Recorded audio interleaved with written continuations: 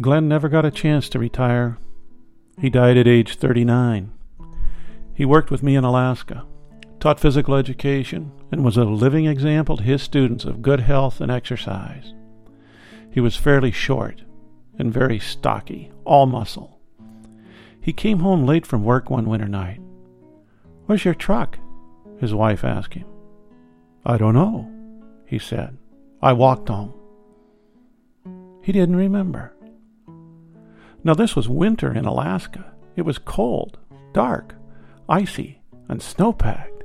He had left his truck at school, pulled his collar up around his neck, pulled his stocking cap low, and walked 7 miles straight up the side of a mountain. 3 months later, he was dead. My friend Glenn, brain tumor. No warning, no prevention, no rhyme or reason. Of course, things like this happen all the time. You probably have a similar story. Lots of people put off retirement. Lots of people put off retirement until it's too late. This is Retirement Talk. I'm Del Lowry.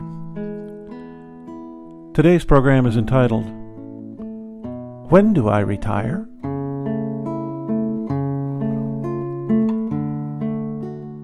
This question isn't always easy to answer. Many of us live as if we don't know we're going to die. Oh, I know we are going to die, but we live like we don't know it. We get a job, go to work, and work until we drop in the traces. We work like we think we're going to live forever. When it comes to work, and retirement, and death, I sometimes wonder just how closely people are examining their lives. Judging by their actions, it appears that many people are rarely examining them. Socrates' old quote sticks in my mind. The unexamined life is not worth living. I'm reminded of 2 friends in Alaska who met a similar fate as Glenn. The first was a science teacher who worked until around age 60. Then he and his wife climbed in an RV and headed south to circumnavigate the continental U.S. for a few years. They got as far as southeastern Alaska. Car accident. He died. Ruth, a neighbor of mine, also a teacher, saved and invested for years to make sure retirement would be great. She talked, she planned, she dreamed of life after work. Then she retired. Within 2 years, she died. Cancer.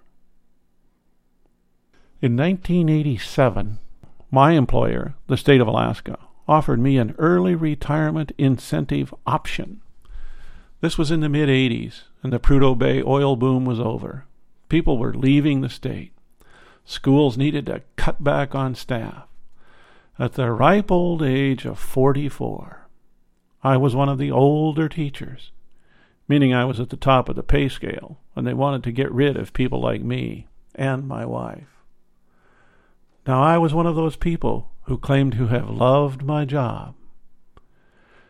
During my early years of teaching, I just hated it when the school term ends. The kids would leave, and I would be left standing in an empty hallway, wishing I could just teach every day, forever. But by the time I turned 44, I felt like I knew teaching.